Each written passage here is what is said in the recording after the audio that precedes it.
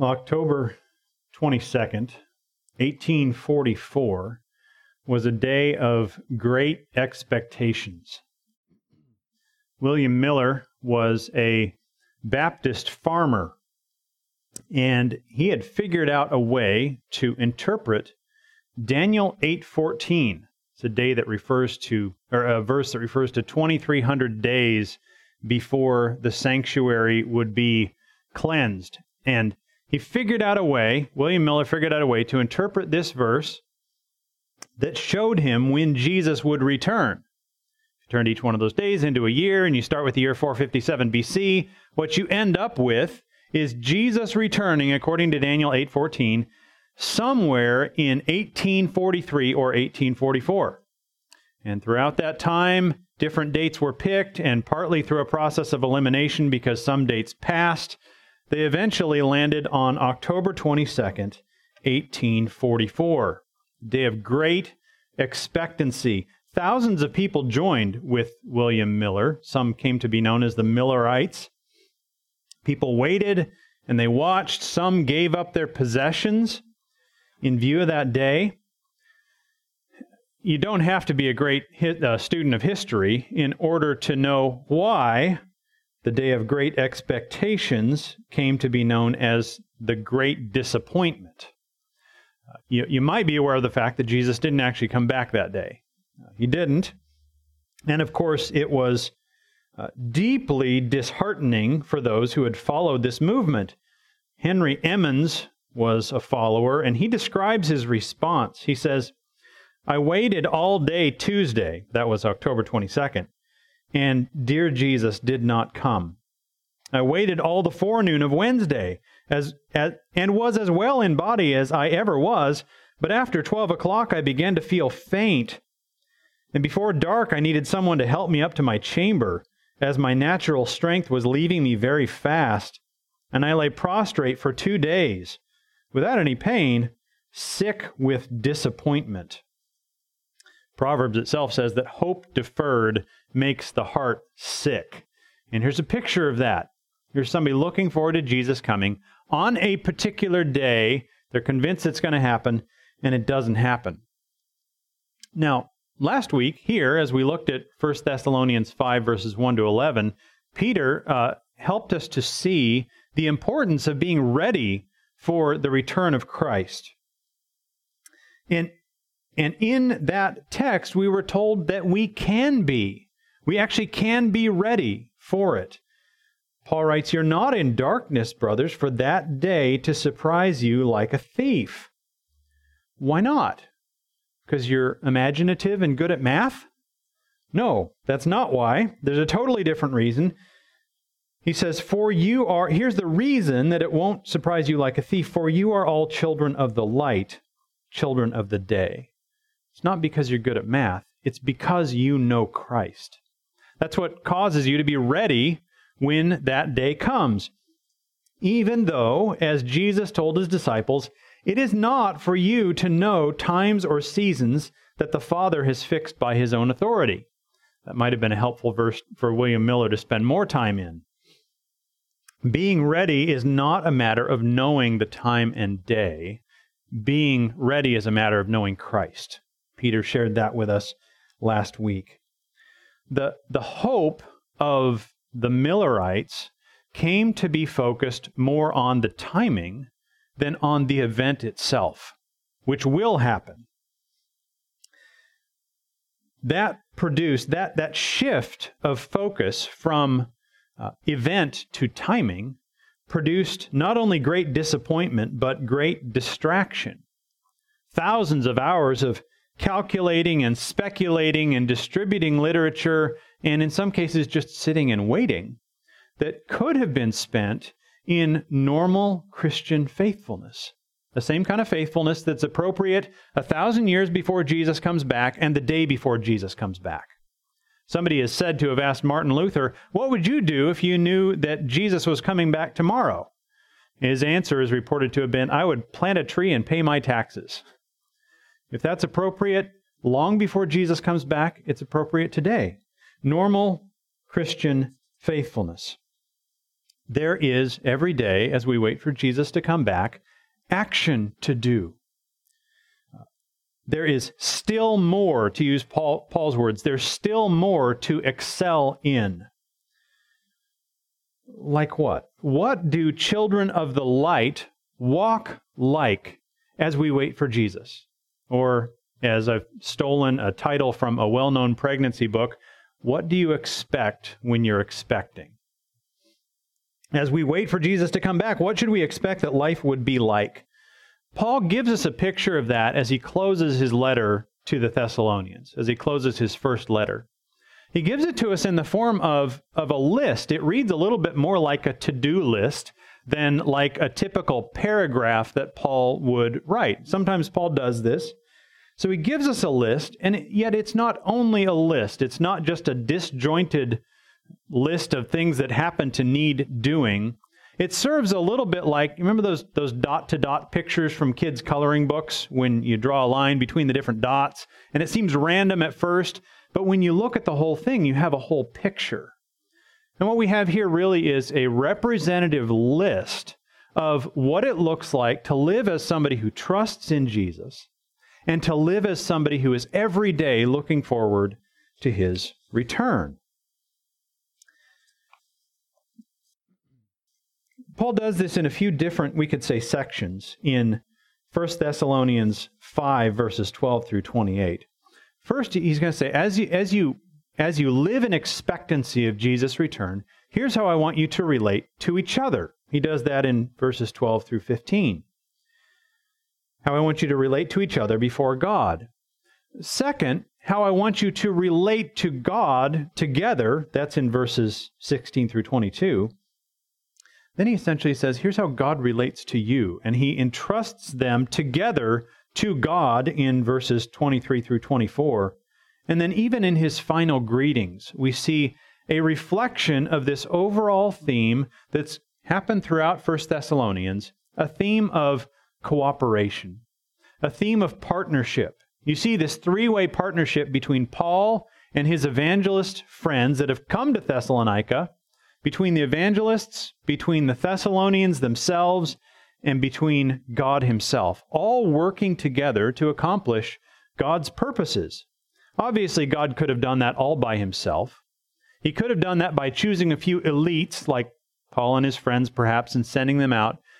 That's not God's way. God's way is to move his purposes forward through a cooperation between himself and all believers. And it's a great privilege to be a part of that. So the picture that gets drawn as we work through this list is basically this.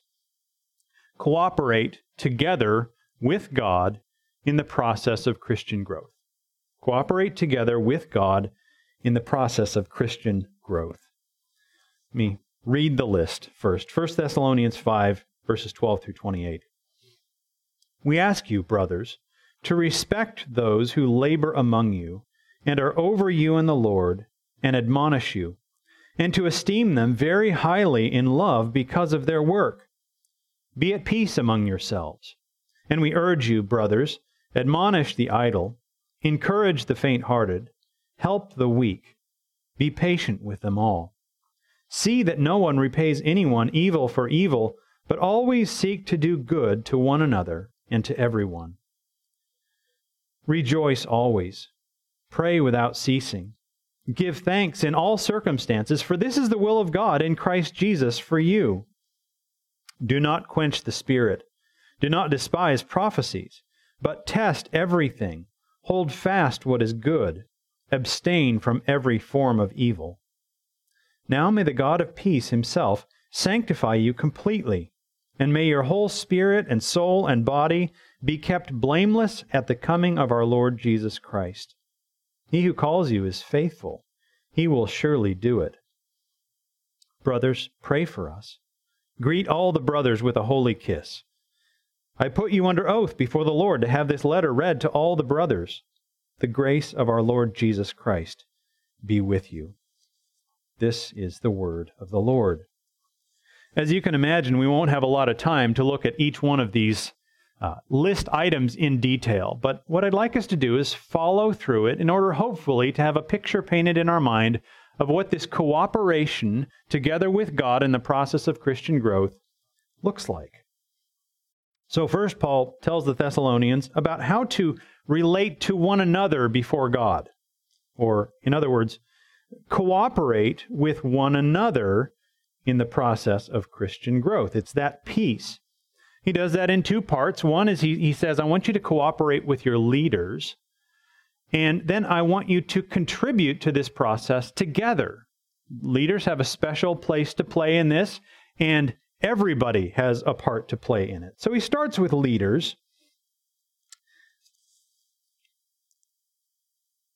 And he acknowledges the fact that Christians need to be led. As we walk through this process, sometimes a stumbling process, sometimes a slow process, we need people leading us in that process. And so that's one important way that God has accommodated the process for us. He's given us leaders. He refers to them in verse 12 as those who labor among you and are over you in the Lord and admonish you. Those who labor among you. It is work. You know, if you've been in ministry leadership of some form, that there is a kind of work, a kind of labor, a kind of toil that you don't necessarily even recognize if you haven't done that before. And it happens in many different forms. Peter, the Apostle Peter, in his first letter, acknowledges what it takes to genuinely lead. In this case, he's talking to elders, and it's interesting to look at the list of characteristics that he gives them as they go about their leadership. He says, I want you to lead. I'm going to read this from 1 Peter 5, I think it's verse 3. I'll find it. Here's how I want you to lead as elders. This is in verses 2 and 3. I want you to shepherd the flock of God that is among you, exercising oversight, and then there's three parts. Not under compulsion, but willingly, as God would have you. Not for shameful gain, but eagerly. Not domineering over those in your charge, but being examples to the flock. So 3 negatives paired with 3 positives that need to replace those things. He says, I don't want you to do this under compulsion. So there's sort of one set of personalities that are going to be prone to do it this way, that are going to say, okay, if I have to, I'll do it. On the other end, there are those who are going to be domineering, who are not going to so much say, okay, if I have to. They're going to say, here's what you have to do. Different personalities are going to be tempted by different things. Right in the middle, there's a temptation that comes with every kind of leader, and that is for shameful gain. Peter takes all those things. He says, as you lead, set aside all the natural ways of being motivated. Don't do it under compulsion. Don't do it for shameful gain. Don't do it by domineering. Instead, do it as a willing, eager example. That takes work. It takes time. It takes patience. It's real work, and it's good work. And Paul says to the Thessalonians, it's done for your good. It's done for your good. So, he says, esteem them very highly in love because of their work. Cooperate by honoring those who lead you. So how do we do that? And there are many, many different ways. There's really no end to the possibilities of how to do this. But 2 things that we should keep in mind. One is, kids, I want you to pay special attention to this.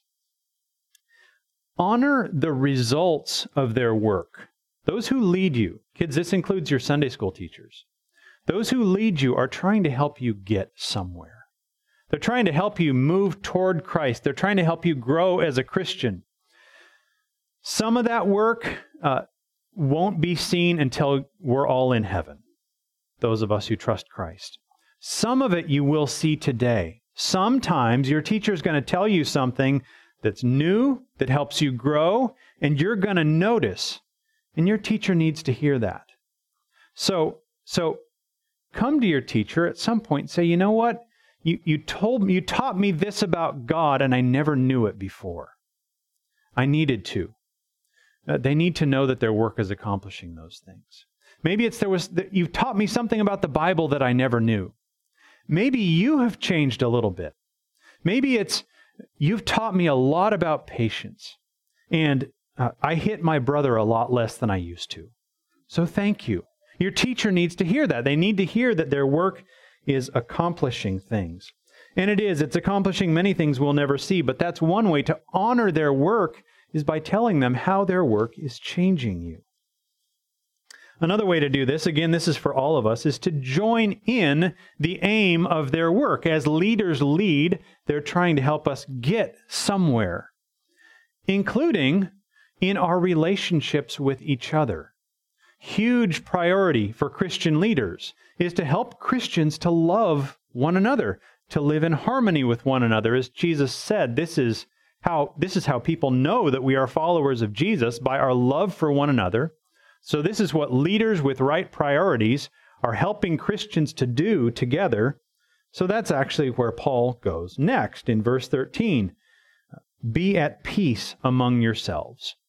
Seeking to be at peace together is a wonderful way to honor the work of leaders who are taking us there together. That's not always natural. Neither is it always natural, especially for us in our culture, to cooperate with leaders. The default attitude toward leaders in our culture is not to cooperate, but to question. A leader might be useful if they're doing the things we want them to do, but when they stop doing the things that we want them to do, then we don't vote for them anymore. And Paul's saying, as Christians, we have something better. We have something better than to treat leaders as either useful and impressive or irrelevant and to be thrown out. Our leaders, as believers within the church, are taking us further down the road in this process of Christian growth, in our relationships with each other, in our relationship with Christ. And one of the ways for us to honor those leaders is by cooperating with the aim of their leadership, even when that aim is expressed, as Paul says here, in the form of being admonished, in the form of being corrected, in the form of being told, in this area, you're out of line, and you need to step back in line, and it's good for you, even if it's uncomfortable to hear it. So Paul says, cooperate with your leaders, especially by honoring them.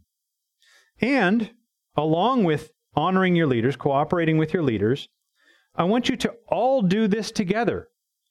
Contributing to the growth process is not limited to leaders. In some way, it's for each of us. We all need help moving in the right direction. Sometimes we need help moving at all. And the right kind of help at the right time makes all the difference. So there's just one short, densely packed description here in verse 14 that helps us to determine what kind of help is most relevant for any given person at any given time. Because one size of help does not fit all. Listen carefully just to Paul's description here in verse 14. And we urge you, brothers, admonish the idle, encourage the faint-hearted, help the weak. 3 different kinds of people, or 3 people in different kinds of life situations. And Paul says what it means to help that person move forward is not always going to be the same. Some of us are more admonishing kinds of people, and some of us are more kind of encouraging kinds of people.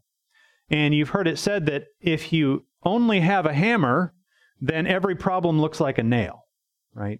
Well, every problem is not a nail, and not every tool is a hammer. Not every person is in the same situation.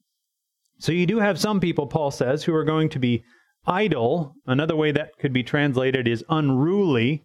People who are out of line, people who are not living in a way in some area of their lives that lines up with what God has clearly told us in Scripture. That's not something we want to encourage or help. That's something that needs to be corrected. In the same way, we're going to have some people who are beaten down by life, maybe beaten down by unruly people around them, who are disheartened, who are worn out, who are faint-hearted, and who need to be encouraged, who need to have somebody come alongside them and both care for them and acknowledge the hardship they're going through, and also to point them to their reason to be encouraged as well. And then we're going to have some people who have trouble moving at all, who through bodily weakness or some other form of weakness are just in need of help. They just need somebody to come alongside them. As we move forward together, they may need to be carried for a time. Now this slows things down, doesn't it? As you have some people running off in the wrong direction, and some people whose legs are worn out, and some people who can't even carry themselves, if we're going to go there together, it's going to take longer. And that's okay. That's okay. As we make progress, we want to make that progress together. And if it takes longer, that's okay, because as we'll see later in the passage, God Himself is the one who will finish the work. For now, we want to be in the process together. And Paul knows that, and he knows that going there together happens slowly. So he adds an umbrella over all of this, an umbrella over dealing with the idle and the faint-hearted and the weak at the end of verse 14. Be patient with them all. We all need that. We all need to be patient. We all need people to be patient with us. So be asking the question as you're helping other believers to grow and to make progress. One question to ask is, which kind of person am I dealing with now? Is this person unruly? Or are they faint-hearted? Or are they weak? Sometimes there's a combination, but stopping to ask that question can help you to bring timely, relevant help to your brother, to your sister, as we make progress together.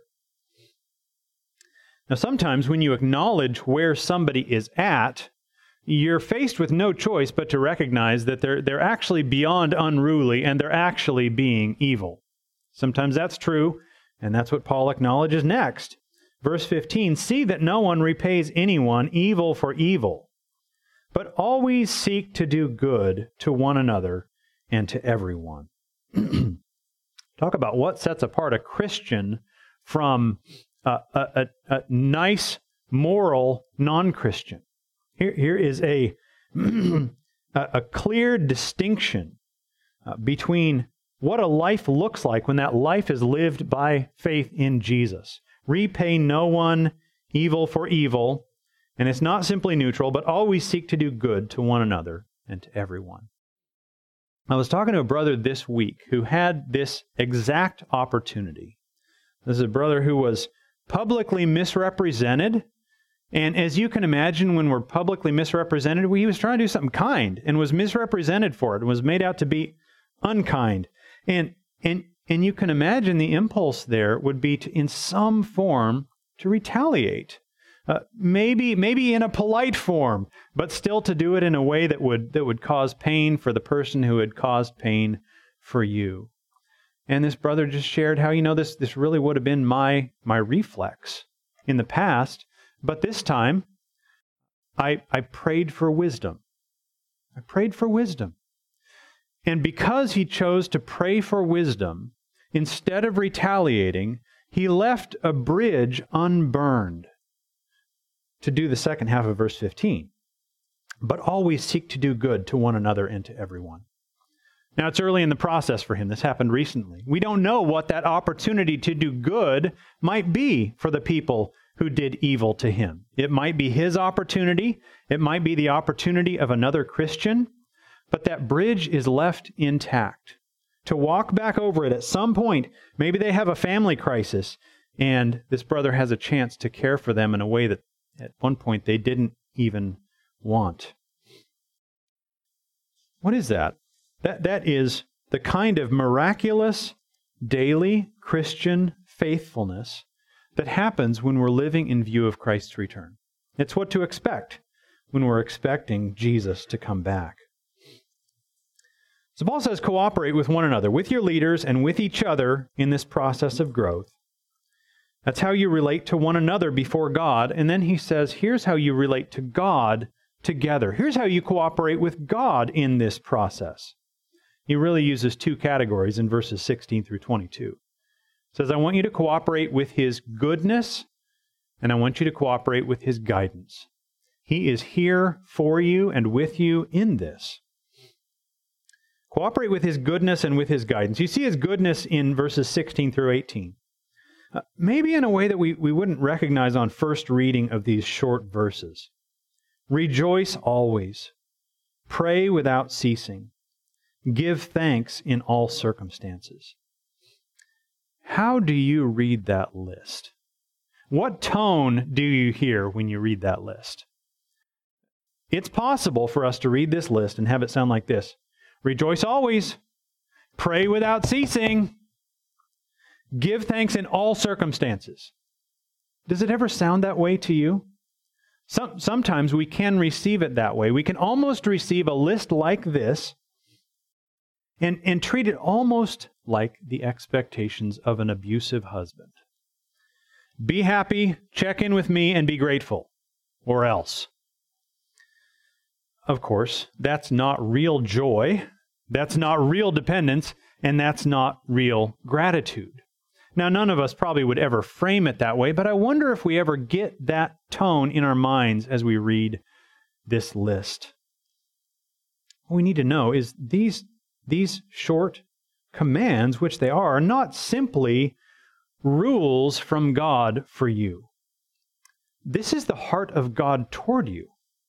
This is not simply for what God wants from you. This is what God wants for you. This is the will of God in Christ Jesus for you. God wants for you to rejoice always. He wants for you to be constantly coming to Him in prayer. He wants for you to give thanks in all circumstances. This is good for you and reflects the goodness of His heart toward you. When he says rejoice always, this is not a call to ignore hardship and pretend to be happy. To not whine and complain so that we don't irritate God and other people. The call isn't to be less realistic about what we're facing. The call is actually to be more realistic. Because there are things that are true of our circumstances that are real, that we can't see, and that we forget. We have things to be happy about all the time. What Jesus has done for us and what Jesus promises to do for us changes everything for us.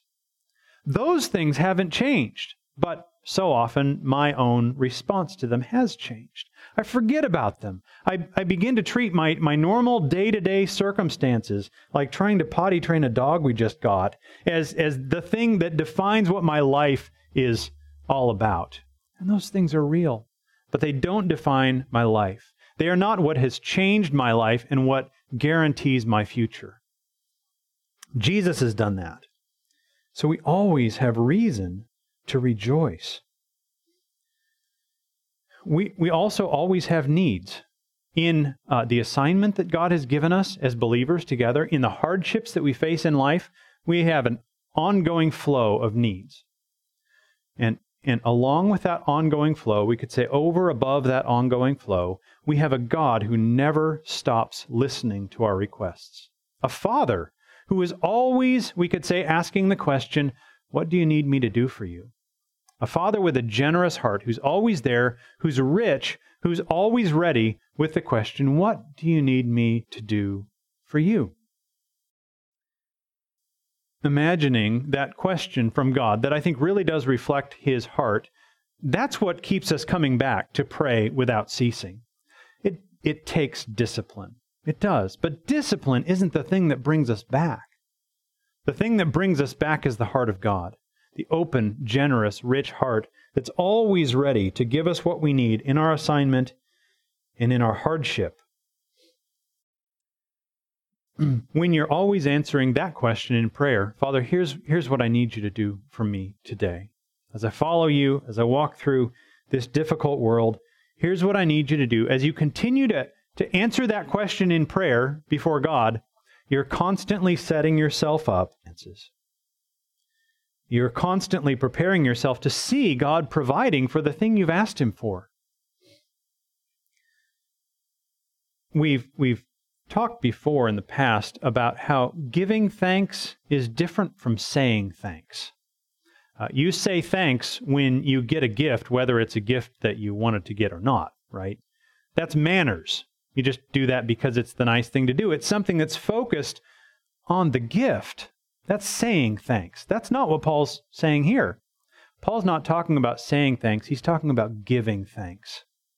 And if you've ever received a gift, whether it was a very small gift or a very large gift, that said to you that the giver knows you and cares for you and was thinking about you when they bought this gift, not thinking about the obligation to buy a gift. They were thinking about you. They know you. They care for you.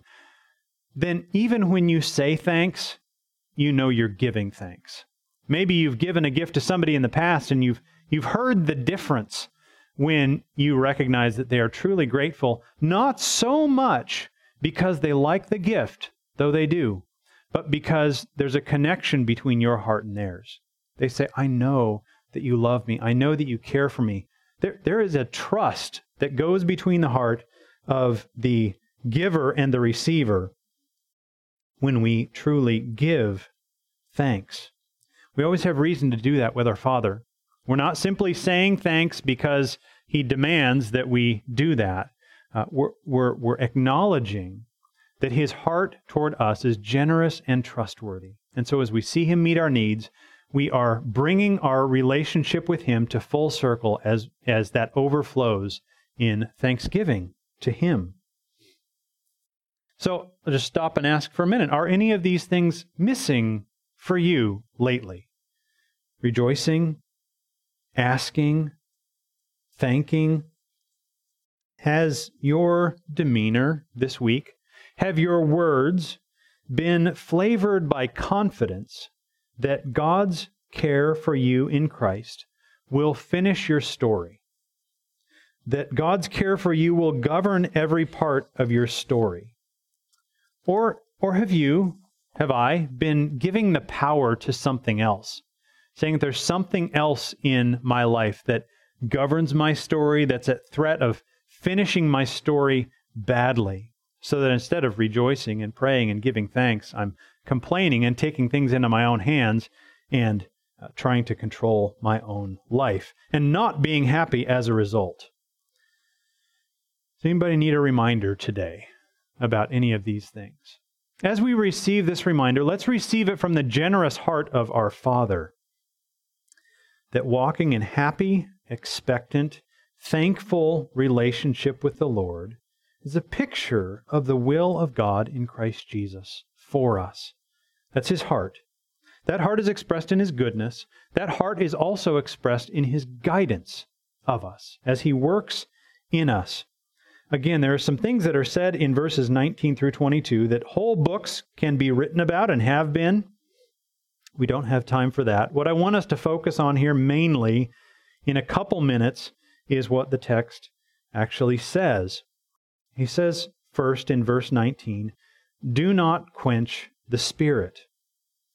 Here we are in the process of Christian growth together. We're trying to excel still more in love and in faithfulness and in purity of life.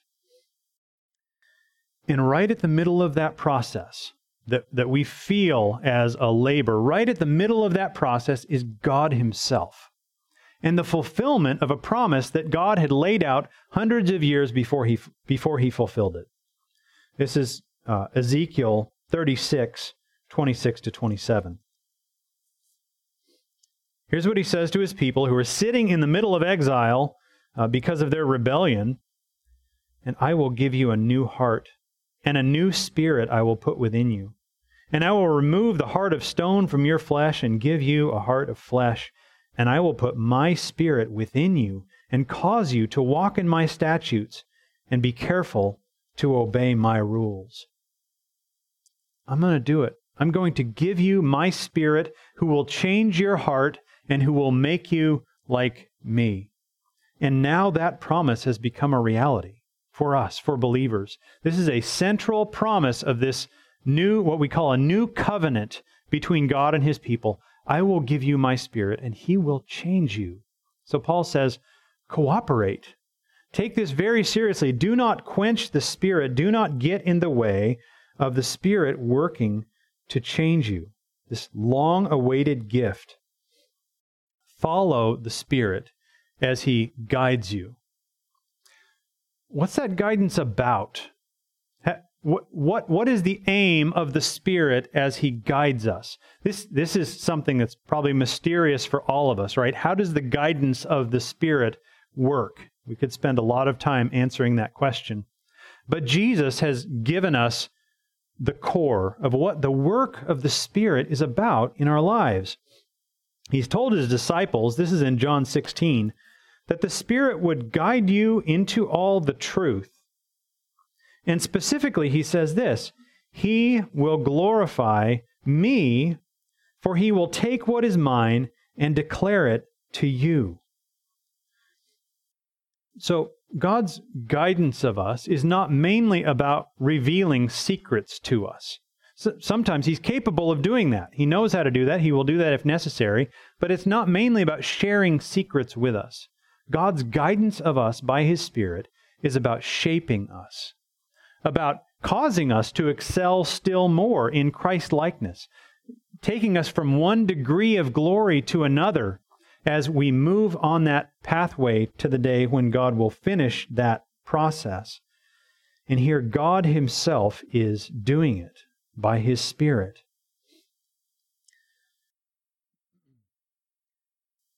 Sometimes He does that by communicating, by sending content. Now, what we know we have received from Him is written here. And in the time of the New Testament, and I think there's an expression of this today as well, God sends content to us. He sends us things that we need to know for guidance and for insight that apply to our particular situations. Now, there are different views about whether this particular gift of prophecy ended with the New Testament time when the apostles passed on, that gift of prophecy ended. I'm not even going to try to answer that question. But I am going to acknowledge what I think the heart of this passage would call us to, and that is that our Father is intimately involved with our lives, and that our Father has left up to His discretion to let us know things that we need to know, to give us guidance, and to give us insight that are specific to our situation, and that move us in the direction of Christ-likeness. So Paul says, even to the Thessalonians, he says to these New Testament believers, do not despise prophecies. Even as God speaks in a way that sometimes intrudes into your life, receive it openly. And evidently the way that these prophecies worked was they happened not simply as a matter of dictation. God sort of speaking from heaven with a voice that everybody could look at and say, wow, we've never seen that happen before. He worked through people. He worked through people in such a way that people could say, I think I have a word from the Lord. And that word from the Lord that seemed to be clear to them was something that needed to be evaluated by other believers. So as a believer would say, well, I think the Lord is impressing something on my heart, Paul would say, do not despise prophecies, but test everything. Come together. Sometimes God even gives people specific gifts that allows them to say either, yeah, that's from God, and we need to follow that, or no, it's not. Now, in our case, I don't think we have to know when somebody has a sense that I think God is impressing something on my heart. I don't think we have to make a clear distinction about is that a prophecy or is that some other way of God graciously guiding, but we can join together to evaluate, does this match with what God has already revealed or not? That's really the first test is when somebody says, I think the Lord is helping me to see something. Does this square with what we've been told? So somebody shows up and says, I'm pretty sure the Lord is telling me that I'm supposed to marry my boyfriend, and she's a believer and he's not a believer. Well, God has spoken to that, right? Whether it's a guy or a girl or whoever, God has told us don't be unequally yoked together. You're free to marry anyone only in the Lord. So does it square with what we've already been told? The other thing that we can ask is, what will it do? What will be the results of this sense that the Lord is leading me in this unique situation? Will it do what Jesus said the Spirit would do? Will it glorify Him? Will it take His things and declare it to us? Will it make us more like Jesus? Or will it lead us further away from His likeness? He's given each one of us His Spirit. And so as He leads us, sometimes in ways that are mysterious to us, He intends to do it in a way that is cooperative. So He brings us together and gives us His Word.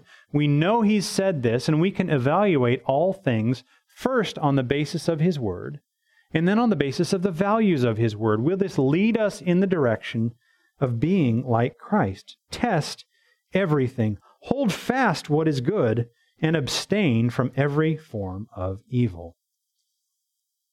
Well, it's a lot of work, right? It is. It's a labor. It's a labor for all of us.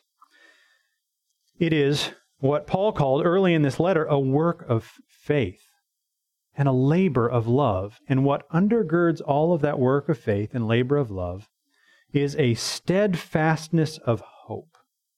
A hope that looks to God and says, as the psalmist said in Psalm 90, establish the work of our hands. Here we find ourselves to be people who are made of dust, people who try really hard, and sometimes we have those moments when a kid says, I hit my brother less, thank you for teaching me. And other times we just put one foot in front of the other and keep going. And we don't give up. And we have a promise that when we pray, establish the work of our hands, He will. The God who calls us to cooperate with Him is committed to completing what He started in us. And so, in the spirit of cooperation, Paul asks Him to, and agrees that He will. This is verses 23 and 24. Now may the God of peace Himself sanctify you completely, and may your whole spirit and soul and body be kept blameless at the coming of our Lord Jesus Christ. He who calls you is faithful. He will surely do it. This is what a true Christian longs for. Hungering and thirsting for righteousness, I long to be in the place in this life where I'm more like Jesus, and even more than that, I long to be in the place where I will be fully like Jesus. And Paul says, I'm asking God to fulfill that longing in you, and in the end, I know that He will. He is faithful to complete what He started in you. So keep at it. Keep at it in this three-way partnership. And then he reflects that three-way partnership in verses 25 through 28. You even see all three in verse 25. The Thessalonians and the evangelists and God. Brothers, pray for us. Cooperate with one another affectionately, greeting one another with a holy kiss. Certainly there would be a variety of different ways of just showing physical affection for one another in ways that are both appropriate and in ways that reflect the fact that we are a family together, that we are in this process together, including those who are idle, including those who are faint-hearted, including those who are weak. We're moving there together. It says, I want you to make sure that everybody hears what I've written. Don't leave anybody out. And over all of that, we have the provision of Christ. The grace of our Lord Jesus Christ be with you. That's the only reason it's possible for any of this kind of dot-to-dot picture to come together and form anything meaningful. This is actually the text that we read earlier. How is it possible that a group of people who have been rebels against God could possibly be shaped in any discernible way into the image of Christ? Titus 2:11. For the grace of God has appeared, bringing salvation for all people, training us to renounce ungodliness and worldly passions, and to live self-controlled, upright, and godly lives in the present age, waiting for our blessed hope, the appearing of the glory of our great God and Savior, Jesus Christ, who gave Himself for us to redeem us from all lawlessness and to purify for Himself a people for His own possession, who are zealous for good works. Can be there because we've been bought by Christ for that purpose. We're going to celebrate that together. We're going to celebrate the fact that Christ has bought us and has brought us together as we celebrate the Lord's Supper together in just a moment. First, let me pray.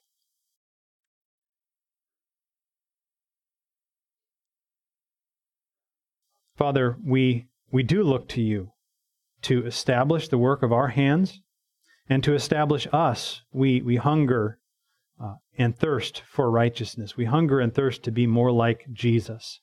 So we pray that you would give us strength to help one another through that process, to help us cooperate with your Spirit as he guides us into Christ likeness, to receive all of the provision that you in your goodness and guidance have provided for us. We thank you for these things in Jesus' name. Amen. Connie is going to play, and as she does,